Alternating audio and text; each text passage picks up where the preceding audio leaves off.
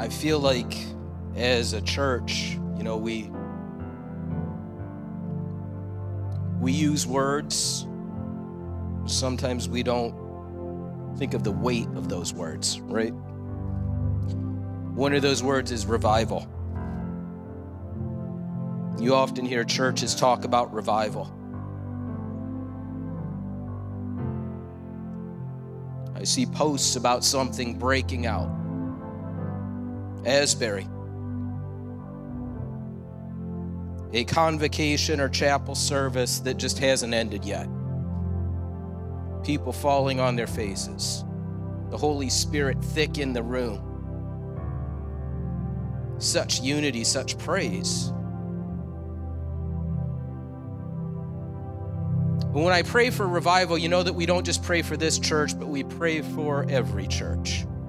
That we want God's Spirit to fall in a real way. But I think one of the vital things when it comes to revival is the fact when you think about that very wording of being revived, I think there needs to be an admission that we are in some ways unconscious.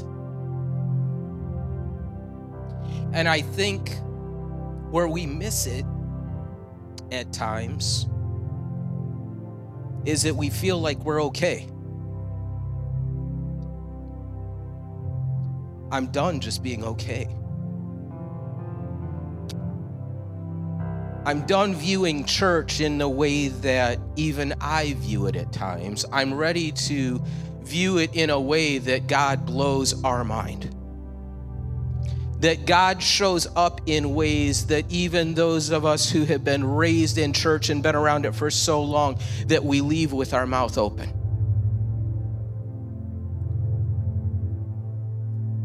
For that to happen, it needs to go beyond using the word. It needs to go into prayer. It needs to go into fasting. It needs to go into taking stock personally.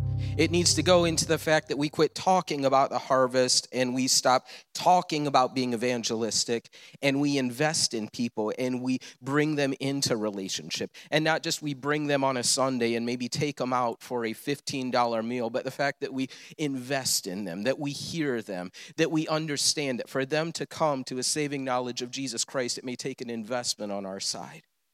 That when we come together, that we have a transparency. Because even when I was writing today's sermon, there are certain elements of it where I would think, it's so wild how all of us, there are these huge things. We each have huge things. But when it comes to something even like a prayer time, we don't want to tip our hand because we don't want to in some way seem imperfect.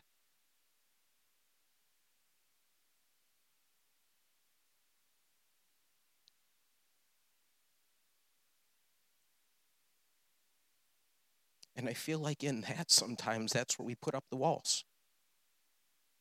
That's where the world thinks I could never go there because they're perfect. And we carry the same weights out that we carried in.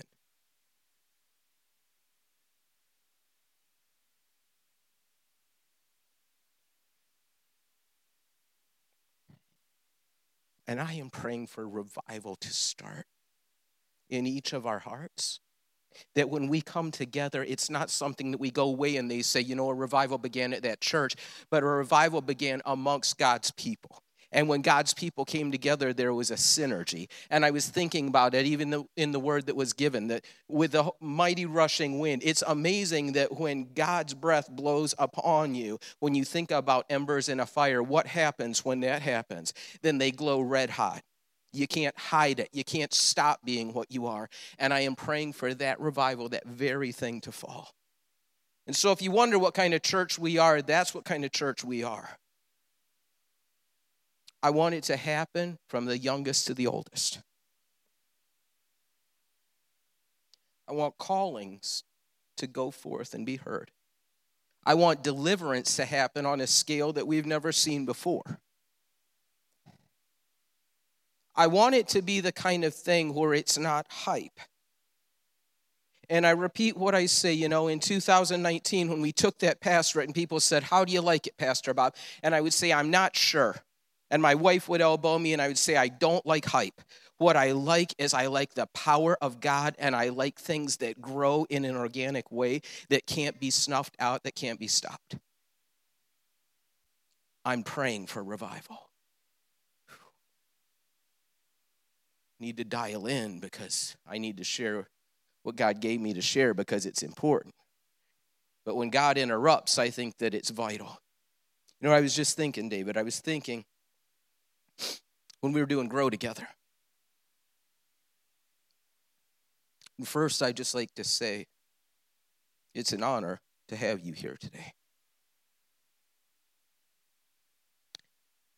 You did Grow Together shortly after his mother had passed away. And in Grow Together, we go around and we introduce ourselves. You know, we were coming around, and it was almost his turn, and he's like, man, I'm not sure I can. I just felt it. It was one of those moments where you just stopped. You're like, you know what? You people may not know me. This may be your second week here, but what we're going to stop and do is what family does, and we're going to pray for David, which is exactly what we did right before this began. But I want you to hold him up this week. I want you to hold this family up this week because it says a lot to me when you have so many reasons to not walk through God's doors that you walk through God's doors to be with family. That preaches to me, sir.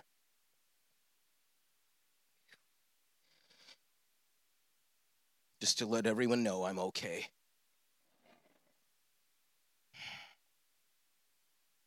And here we go.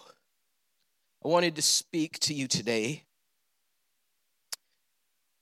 on a travel guide for believers.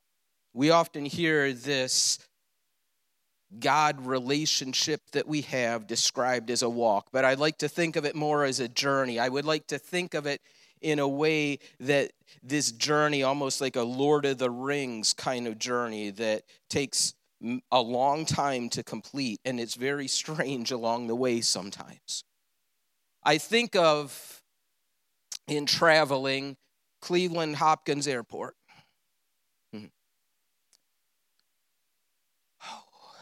And I think about the fact that when we go to travel, it's amazing the things that we will overlook or endure in able to get where we're going.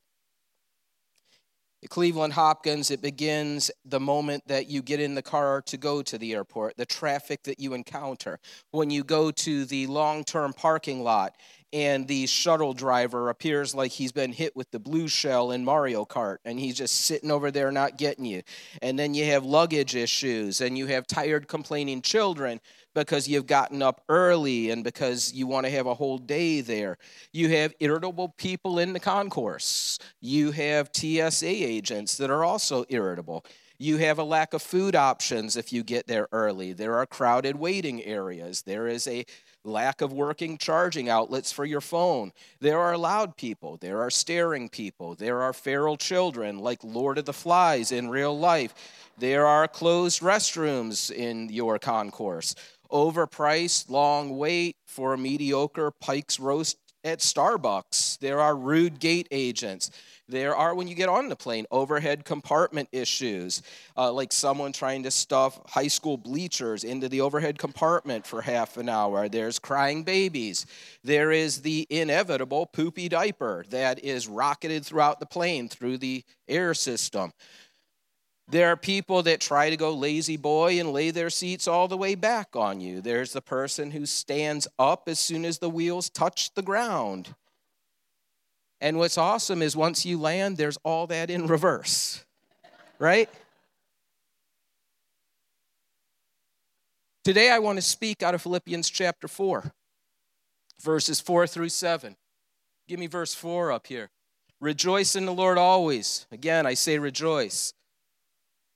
4:5. Let your gentleness be known to all men. The Lord is near. 4:6.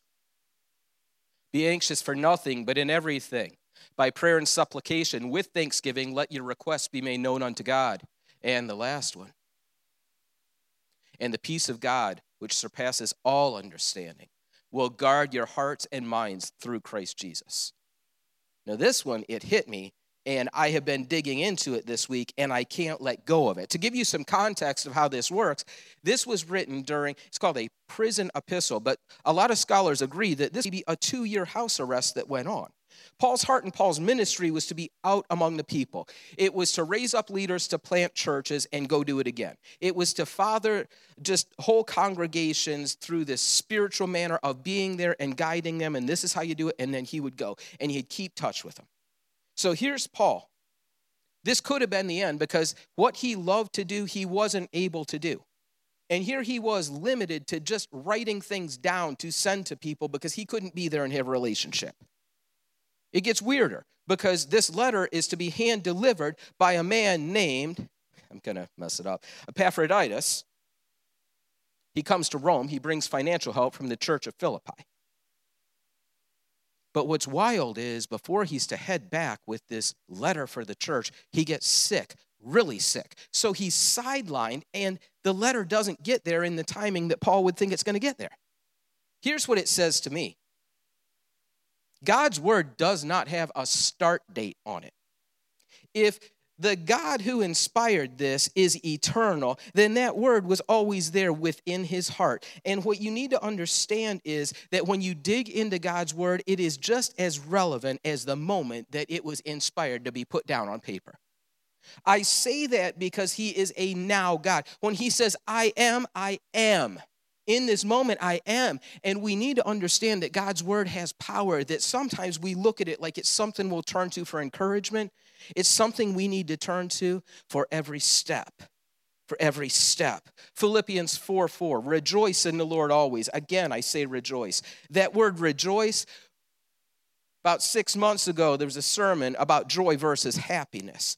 It's wild because in church, we're all about the happy. And even with kids in children's church, we would sing, if you're happy and you know it, clap your hands, stomp your feet, yell. They'd always yell. No matter what you said to do, they'd always yell. But what's wild when it comes to rejoicing is the true basis of what joy means. Joy focuses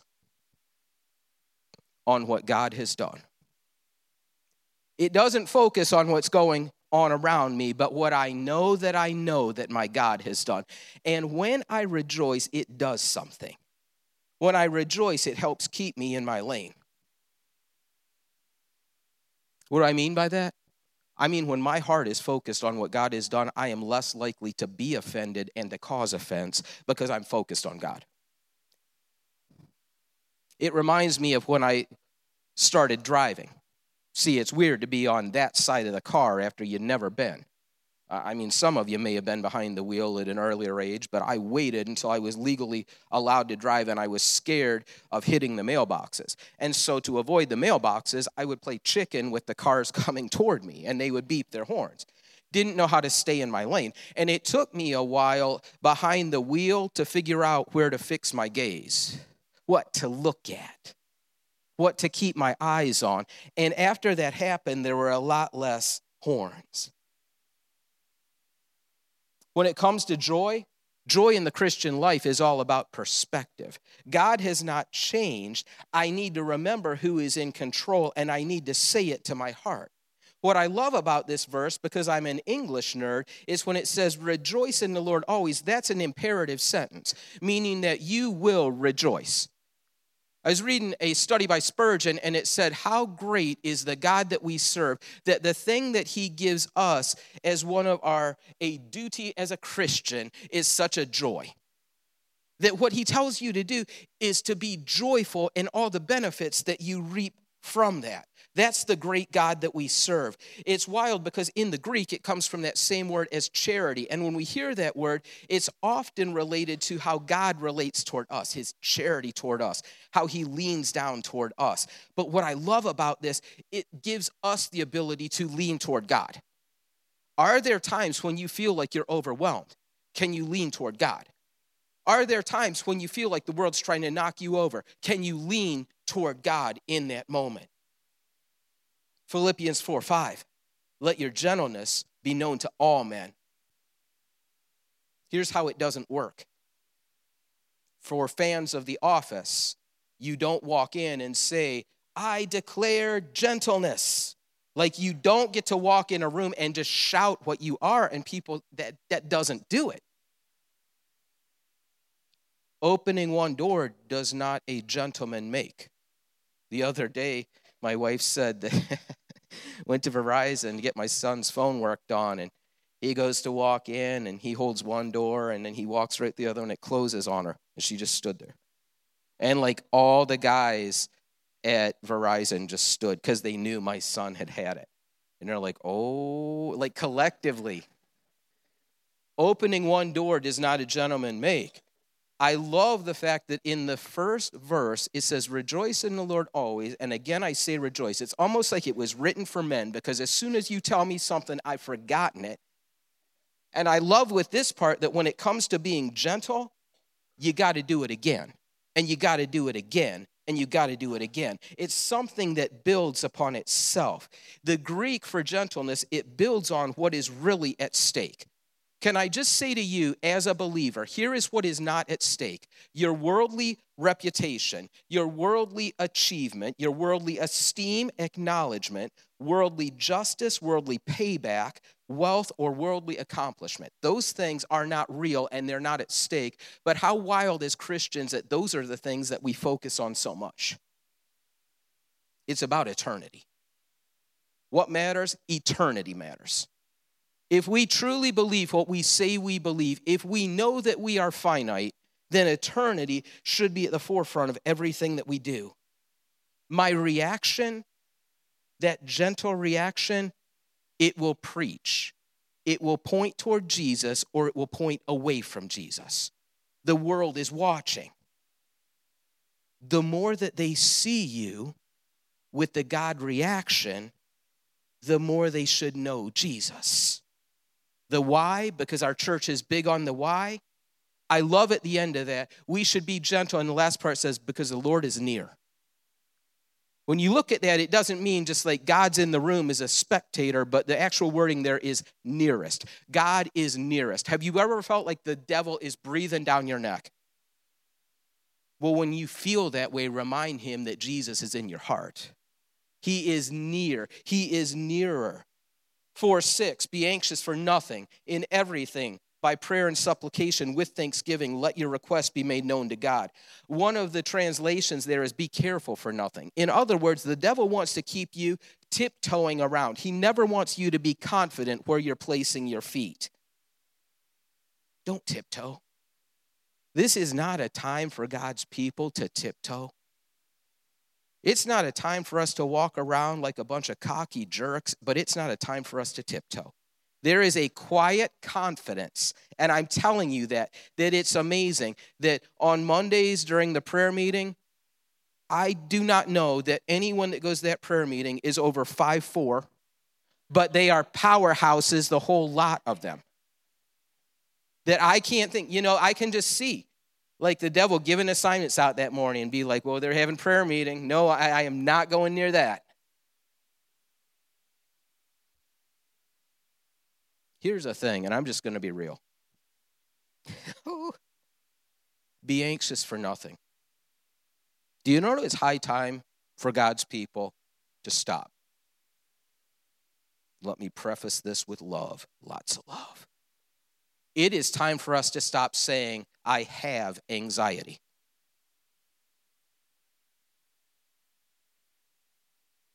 I say that because there's days that I myself will go toe-to-toe with anxiety. But I don't have it because I don't want it. What I have is the hope of Jesus Christ. And so it's okay to say what you struggle against sometimes, what you go toe-to-toe with, but quit saying that you own it. Because that right there, that's not something I'm bringing home with me. That's not something I'm going to set a place at the table for. That is something that I'm going to let the devil know that through declaration that I have the mind of Christ. 1 Corinthians 2:16. When you talk about anxiety, do you know what the picture is biblically, the Greek word? It's about being pulled apart by the things that surround you. That is literally what that means. Is that how you want to walk around? Do you want to walk around saying, I'm a Christian, but allow the world to pull a piece off of you anytime that it wants to? No. In everything, by prayer and supplication with thanksgiving. There is power in prayer. There is power in prayer. When we talk about that revival, there are people here who have been crying out for a revival for years. There are words that have been given about revival fire going to fall. I remember reading about when the revival at Brownsville broke out, and one of the things that was said was that the pastor got up that morning, and the Spirit of God was so heavy that the only thing the pastor could do is the pastor could read, "If my people who are called by my name." When he finished that verse, it was almost like the starter pistol for what God was going to do. Don't stop praying. Whatever situation, again, weighs on you, you need to tell the enemy that made that scheme up in the pits of hell that prayer is powerful, that you are one with God, that you are not going to back down, that you are going to speak life, that you're not going to look around and determine how much life you should speak, but keep pouring it on, keep pouring it on. In everything, by prayer and supplication with thanksgiving. Supplication, do you know what that is? That is a heartfelt petition that arises out of a deep personal need. It is a felt need that is urgent. Does anyone have one of those? Take it to God through prayer, but here's the part that gets me, with thanksgiving. How many times do I get this wrong? How many times do I open my mouth and start begging God right away? Begging God as if I have to beg him. Why have I made prayer that way? And the thanksgiving part, I'm not just saying, God, thank you for like random things. No, the thankfulness is thanking God for his grace. When you look at that word, being thankful for his grace that saved your soul. We can walk around and we can be like, I just wish I could see a miracle. You know what? If he saved your soul, that's a miracle.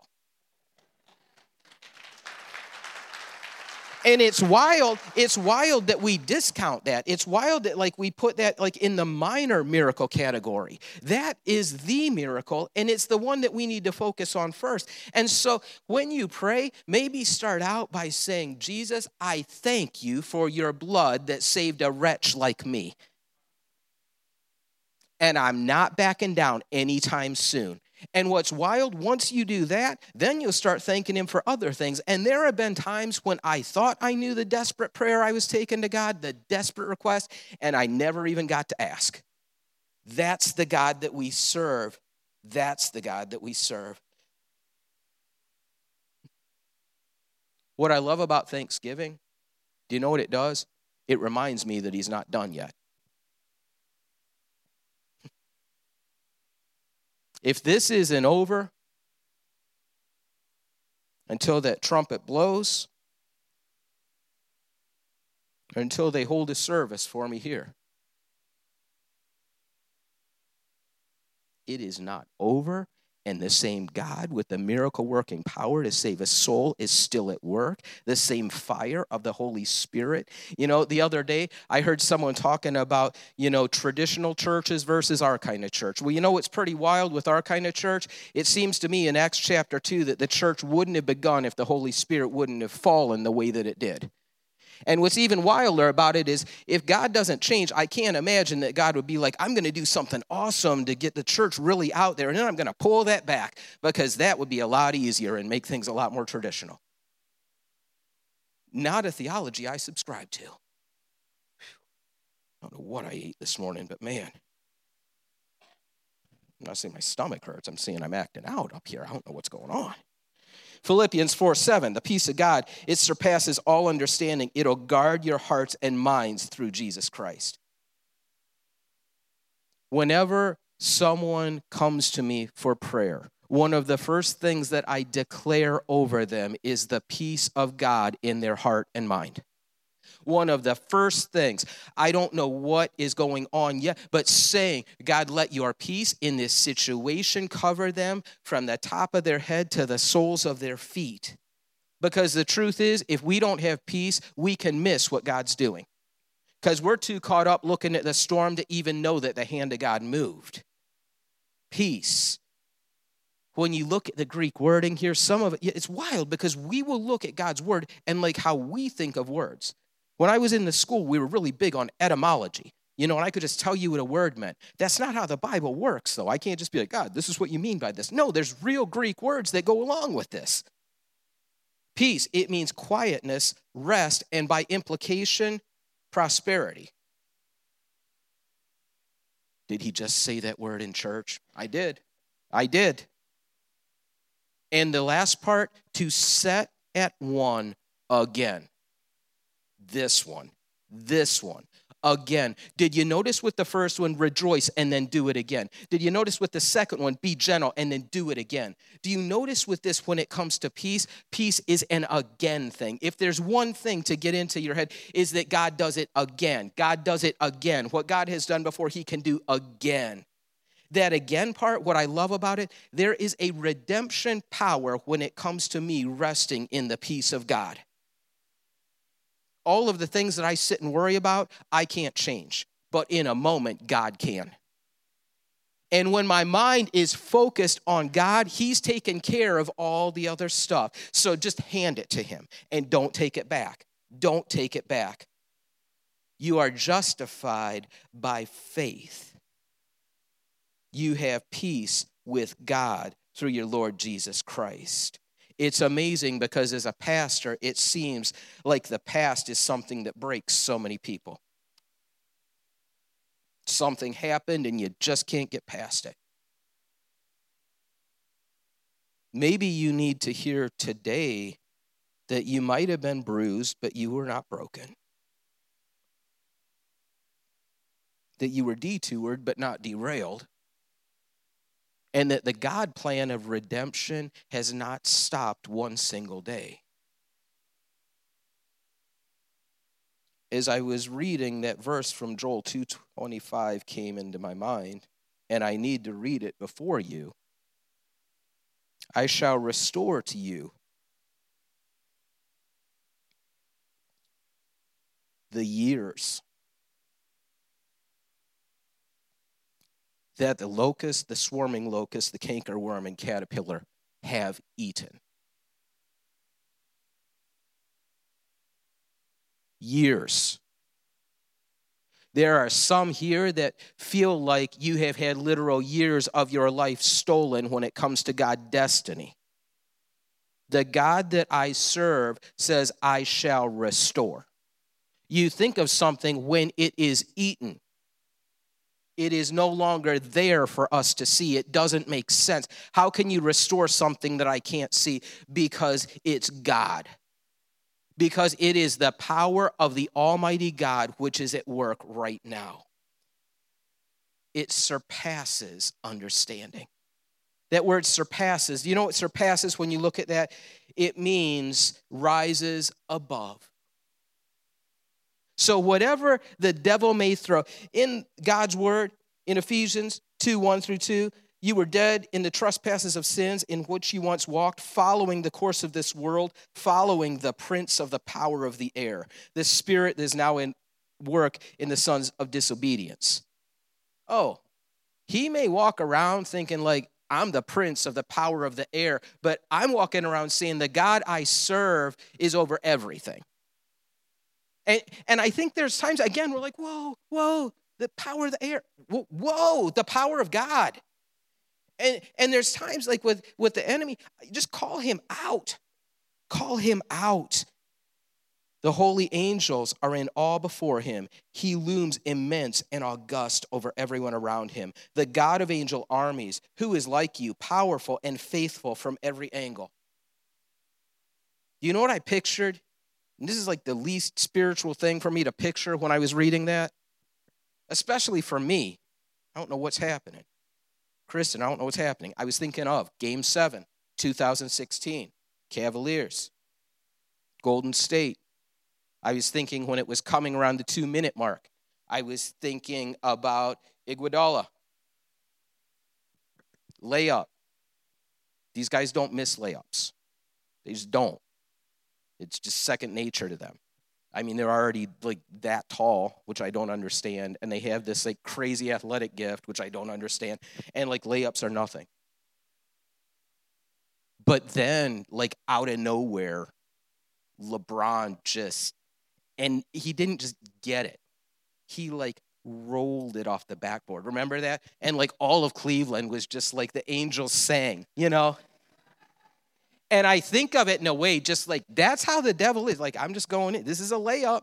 I'm going to defeat you today. This is just a layup. And like out of nowhere, God just sends his angels. And you're just like, did that just happen? I mean, I watched that last night, that clip. And you know how I love sports. I mean, it was weird. I had time to watch that sports because of all the sports I watch. But I watched that over and over. And it was so crazy. Like that night, I was just thinking, did that really happen? It really happened. It's on YouTube. This is the way that I think spiritually God works. That's how my mind works. When you think of those angels that surround us, my angels, I don't even know. I feel bad for them. Surpasses all understanding. That mind, that intellect. I say that again because on the subject of revival, that it surpasses all understanding. God is going to do things that you, as a saint of God, will not be able even to wrap your mind around. He's going to do things that you, who may have only been walking with Christ for a little while, will look at and be like, what did I get myself into? God is on the move. It is coming. It is coming. And it's not something like God bless that college and the revival that is breaking out there. But I want it here. I don't just say here at CLC, but I say in this region, because when God pours it out, not one church is going to be able to hold it. Would it not be wild if the Great Lakes Mall was actually put to use? Man, I mean, the devil's like, I took Chick-fil-A out, the Spirit of God's left the place, but imagine what can happen. Imagine. Whew. He's about to do the God math. He's about to give the God test results. He's about to step in with the God timing or the God odds. It'll keep your hearts and minds in Christ Jesus. We'll keep that wording there, a military guard. It'll be a military guard. And I think there are times that we need to understand that what God's doing, he wants to be guarded for us. He's not just like pouring out blessing and leave you on your own, but through his wisdom, he knows that a guard needs to be set, a sentinel, someone who will not leave until they are relieved of duty by their superior, someone who is authorized to use force if necessary to protect what God has put in you. Your hearts, the effective center of your being. When you look up that word, it'll keep your mind. You know what the Greek word there is? You. It'll just keep the real you. And it's weird because we walk around not even being the real us so much, but God's saying, I am looking out for the real you through Christ Jesus. Here's a disclaimer, because a lot of times churches want to act like, oh, that world, they're so silly. They're so silly. There is a peace that can come from the world. You're like, no. Well, yeah. If not, so many people wouldn't be deceived. Right? Like if there wasn't a counterfeit out there that people weren't buying up, then it wouldn't be an issue. But I'm telling you, like if the devil, he is a master of deception, then counterfeits all out there, that he's going to offer a counterfeit peace. That's what he's going to do. But here's something that, in closing, I want to read this verse because it hit me different. John 16:33, I have said these things to you that in me you may have peace. In the world you will have tribulation, but take heart, I have overcome the world. Whenever I read that before, I always assumed that we as Christians in the world would have trouble because of the world. But as I read it this time, I was thinking the things that we turn to in the world will end with tribulation because that's all the world has to offer. So even the peace that they offer, it's almost like the bait, and what's tied to the other end of it, you don't want. You don't want. And so I don't want the world's version of peace. I want God's peace. And what's wild about that is the world's, it's almost like when you're trying to eat right and you drive by and it's like Taco Bell's giving away tacos, they seem like, right? And you're like, oh, well, they do have like the healthy menu. Like you convince yourself of stuff, right? Don't fall for it. Don't fall for it. So in closing, the airport concourse, do you know why it's so easy for us to put up with all the things I talked about in the beginning? We can handle it because we know it's a temporary stop on the way to our destination. So all the things that tear you up as a believer, understand this is a temporary stop. I can endure the journey at the airport because my eyes are set on the happiest place on earth. Me and my family were unstoppable, unshakable, and undaunted because we know that that journey time is short in comparison to the time that we'll spend at the destination. I say that because as frustrating as this journey might be for some of us right now, like a vapor. It's like a vapor. And I don't want to crawl into heaven.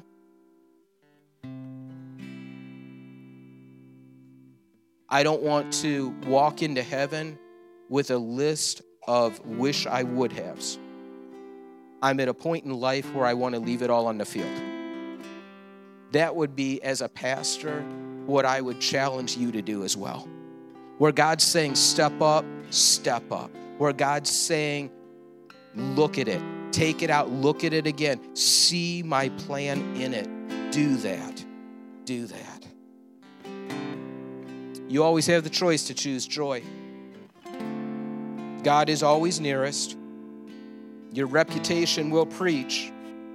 You always have the choice to lead with thanksgiving. And know in the end that the peace that he gives is peace that he is willing to protect. If you stand.